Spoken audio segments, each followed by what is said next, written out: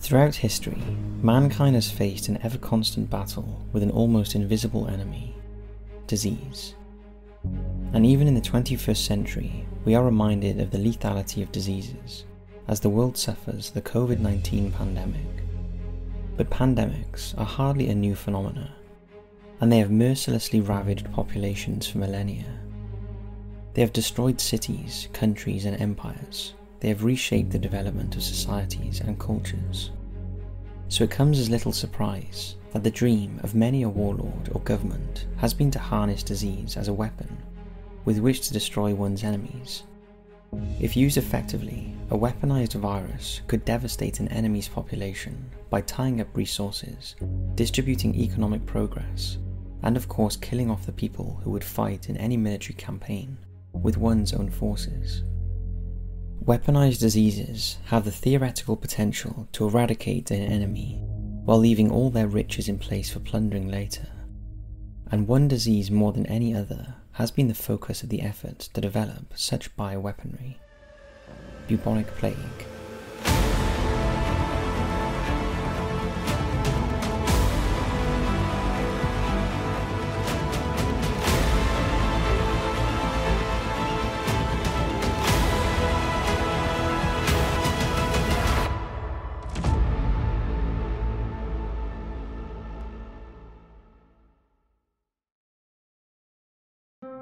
So just what is bubonic plague?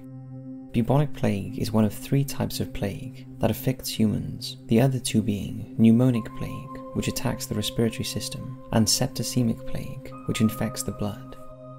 Bubonic plague is the most common of the three and is caused by a bacteria called Yersinia pestis, which creates buboes, swollen and painful lymph nodes to form under the arms, in the neck, or in the groin.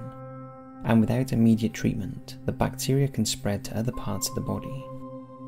The most common method of infection is a bite from infected fleas living off rodents such as rats, and after people become infected with it, symptoms usually manifest within 6 days, making the unfortunate sufferer feel very sick, weak, have a fever, chills and headaches, before the buboes start to form. Even with treatment, the mortality rate amongst sufferers is around 10%. However, without treatment, this can go as high as 90%. Through the ages, there are examples of this brutal disease, not only killing millions, but altering the direction of history itself. One of the earliest records that talk of what many now suspect was an outbreak of bubonic plague can be found in the Hebrew Bible. The story in 1 Samuel tells how the Philistines, after capturing the Ark of the Lord from the Israelites, experienced an outbreak of tumours, which the Hebrews called offals, and the affliction followed them as they moved the Ark from city to city. The Philistines suspected that the Ark was responsible for this disaster, since the disease seemed to be going everywhere it went, and so their leader decided to return it to the Israelites, along with an offering of gold. Rather than the Ark being the source of the outbreak, it is likely that the caravans of Philistines carried the plague instead. In 1346, during the siege of Kaffa in the modern-day Crimea, the attacking Mongol Empire under Genghis Khan used the bodies of Mongol warriors who had died of plague as biological weapons, hurling them into the enemy's encampments. An outbreak of plague followed, and the defending forces retreated, followed by the conquest of the city by the Mongols. It has been speculated that this operation may have been responsible for the advent of the so-called Black Death arriving in Europe, where at least 75 million people perished. As technology flourished in the industrial age, so too did scientific and medical understanding, and this led to some speculating that they could now create biological weapons, including plague weapons. This train of thought was such around the dawn of the 20th century that writers such as Jack London even wrote several novels that saw the use of biological weaponry. Ominously, one of London's stories, The Unparalleled Invasion, saw the eradication of the Chinese population by Western forces using biological weapons. However, during the First World War, it was chemical weapons that had the biggest impact on the battlefield, such as poison gas, but biological weapons were also used to sabotage enemy food stocks, and this practice was not limited to the battlefields of Europe. In fact, German agents poisoned American and Canadian livestock with anthrax as part of Germany's efforts to starve its enemies. After the First World War, use of biological and chemical weapons in wars was banned. However, deployment and research into such weapons was not. Several countries therefore continued developing such weapons, including Britain, America, France, Germany, and perhaps most notoriously, Japan. During the interwar years, Japan was expanding, seizing territory in China. The capture of land in China and the subjugation of the local people who were considered subhuman by the Japanese afforded Japanese scientists a number of test subjects for them to conduct experiments on into developing biological weapons of mass destruction. In command of the Japanese biological weapons program was one Shiro Ishii, and he headed up Unit 731, based at Pingfang in China. No experiment on the unfortunate Chinese captives held there was too deprived for Ishii and his team in pursuit of developing biological and chemical weapons. Chiefly among the unit's aims was to weaponize bubonic plague, and to that end they bred thousands of rats to supply them to the fleas that would carry the disease. They then investigated ways of infecting people, first on single individuals, and then later on masses. Wanting to move beyond the laboratory, Shiro Ishii made repeated requests for field trials of his weaponized plague, which were eventually granted. At first, the Japanese used aircraft to drop baskets of rats carrying plague-ridden fleas into Chinese villages, but this didn't achieve the results Ishii wanted, since villagers learned to give these baskets a wide berth. So he and his team began experimenting with alternate methods of deploying them, and in July 1940, he was ready to begin field trials.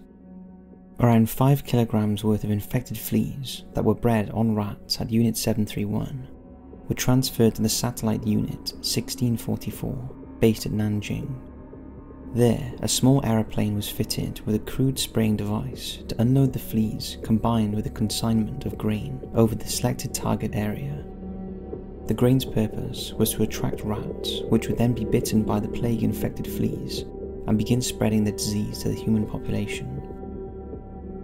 On October 4th, 1940, the seemingly innocent aircraft took off and flew to the city of Kuaizhou in southeastern Zhejiang province, where it unloaded its deadly cargo. However, after 2 weeks, there was no reported outbreak of plague, and the mission appeared to be a failure, prompting Shiro Ishii to order another attack, this time on the port city of Ningbo. Being a major trading hub and the center of an American Presbyterian mission, the attack was witnessed by many Westerners, including American Minister Archie Crouch, who described what he saw in an entry in his diary, dated October 27, 1940. As this slow plane circled over the heart of the city, a plume of what appeared to be dense smoke billowed out behind the fuselage. I thought it must be on fire, but the cloud dispersed downward quickly, like rain from a thunderhead on a sunny day, and the plane flew away. This time, the Japanese would not have to wait long to see the fruits of Unit 731's efforts. According to Crouch's diary, within a week, at least 10 people had died from an outbreak of plague, and the numbers quickly swelled, with 16 people dying from it, on November 2nd alone. There appeared to be more good news for Shiro Ishii when a few days later, reports filtered back to the Japanese that plague had actually broke out at Kuaizhou as well. The Japanese attributed this outbreak to their efforts, declaring the earlier operation a success, although it's unclear if the outbreak was indeed a result of the attack, or was simply a natural occurrence. On November 26th, another attack was carried out, this time against the city of Jinhua, but the attack failed to produce the result seen at Ningbo. For many of the villages that found themselves test subjects for Unit 731, dying from the weaponized diseases such as plague was only half of the fear. Whenever possible, in the days after the attack, members of Unit 731 would march into the village wearing protective clothing and start separating the infected population from their families and friends, who would watch on in horror as the Japanese performed vivisections on them without anesthetic. The Japanese wanted to examine how the disease would take hold on their victims, and it was feared that anesthetic would taint the results. Shiro Ishii was pleased that his weapons were having an effect, but the results were not as ideal as he had hoped. The problem was that many of the fleas sprayed by Unit 731's aircraft died before they could latch onto a victim. Therefore, Unit 731 began looking at ways of delivering rats infested with the plague-ridden fleas to a target area.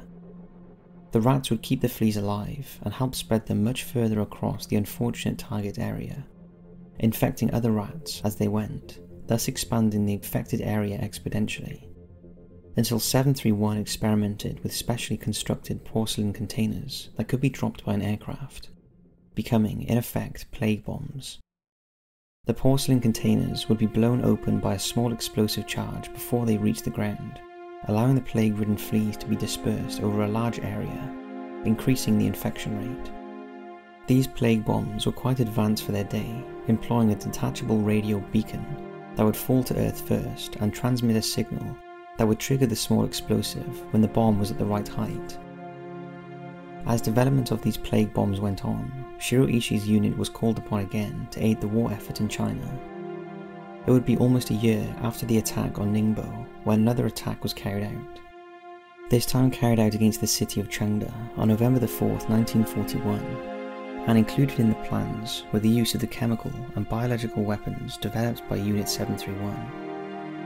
During the Khabarovsk war crime trials held in the Soviet Union after the end of the war, Japanese Major General Kiyoshi Kawashimi testified that some 40 members of Unit 731 airdropped fleas contaminated with bubonic plague on Changi, and that this caused outbreaks of plague epidemics amongst the population and the defending Chinese soldiers.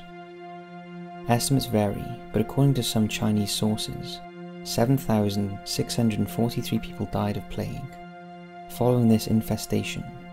However, the attack also demonstrated the risks to the Japanese themselves, for around 10,000 of their soldiers contracted plague during the fighting, of which 1,700 are said to have died. Other Japanese soldiers, such as Japanese Army medic Yoshio Shinazuka, also admitted to having helped spread bubonic plague around the city. On December 7, 1941, the Japanese launched a devastating attack on the US naval base at Pearl Harbor, prompting the United States to declare war on the Empire of Japan. This new enemy of Japan was powerful and technologically advanced, and having failed to capitalize on their early successes in the war, the Japanese were soon being slowly pushed back to their home islands. This prompted Shiroishi and Unit 731 to begin exploring ways with which they could attack the continental United States with their biological weapons, including their plague bombs. 3 main methods were explored, and all were fantastical in their conception. The first was for Japanese bombers to drop them onto American cities, with the Navy's carrier force having been decimated by Midway by the Americans. The Japanese had their hopes pinned, instead, on the enormous Nakajima G-10N Fugaku, then under development. This incredible 6-engine bomber was designed to fly from mainland Japan east to attack targets in the continental US, before flying on to Nazi-occupied France, Japan's European ally, for rearming and refueling before carrying out another attack on the return trip westward. It was not to be, however, and the project had to be scrapped due to a mix of technical problems, and Japan being starved of the strategic raw materials to support such an undertaking. Another option was to attach the plague bombs to balloons that could be floated across the Pacific Ocean to the United States. The bombs would detach after a timer reasoned that it was over the US, and indeed, throughout the war, the Japanese did indeed launch thousands of balloons at the US and Canada, with conventional bombs and incendiaries intended to start forest fires, but only a small fraction of them completed the journey. It remained an option, but was too in price to be a credible one. That left the Japanese Navy's enormous I-400 class of submarines. These submarines were designed to carry 2 or 3 Aichi M6A Siren attack planes, making them in effect submersible aircraft carriers. The idea was for 2 to 3 I-400s to sneak up on the coast of San Diego and surface, launching their aircraft, each carrying the plague bombs to drop on the unsuspecting city's inhabitants. The plan was dubbed Operation Cherry Blossoms at Night, and was conceived to take place on September 22, 1945. Many in the Japanese leadership were eager to commit such acts of genocide against American civilians, if only to avenge the thousands of Japanese who were dying in the American firebombing of Japanese cities. in preparation for a biological campaign against the United States. Unit 731 began breeding huge numbers of infected fleas. Some estimates claim that Unit 731 had enough fleas to kill every man, woman and child on Earth in 1945. Most people estimated in mid-1945 that the war to defeat Japan would go on for at least 2 more years. And in that time, there would likely be several follow-up attacks against the US. That view was shattered on August 6, 1945, when the city of Hiroshima was destroyed by the US with a single nuclear weapon, followed by a second nuclear attack on Nagasaki 3 days later. Within a week, Japan had surrendered and the plague attacks on the US were cancelled. While the world may have been appalled by Shiro Ishii and his team, to most of his fellow countrymen he was a hero, and after striking a deal with the Americans in which he would hand over his research, he and many of his staff never answered for their crimes. This has been Wars of the World, and we hope you enjoy learning about military history and wars in general. If you'd like to support the show, please consider becoming a patron by clicking on the link in the description or in the comment section below. War videos are not suitable for advertisements on YouTube. Therefore, we rely on Patreon support to keep producing the content that you like. Thanks for watching and supporting if you do, and as always, we'll see you in the next video.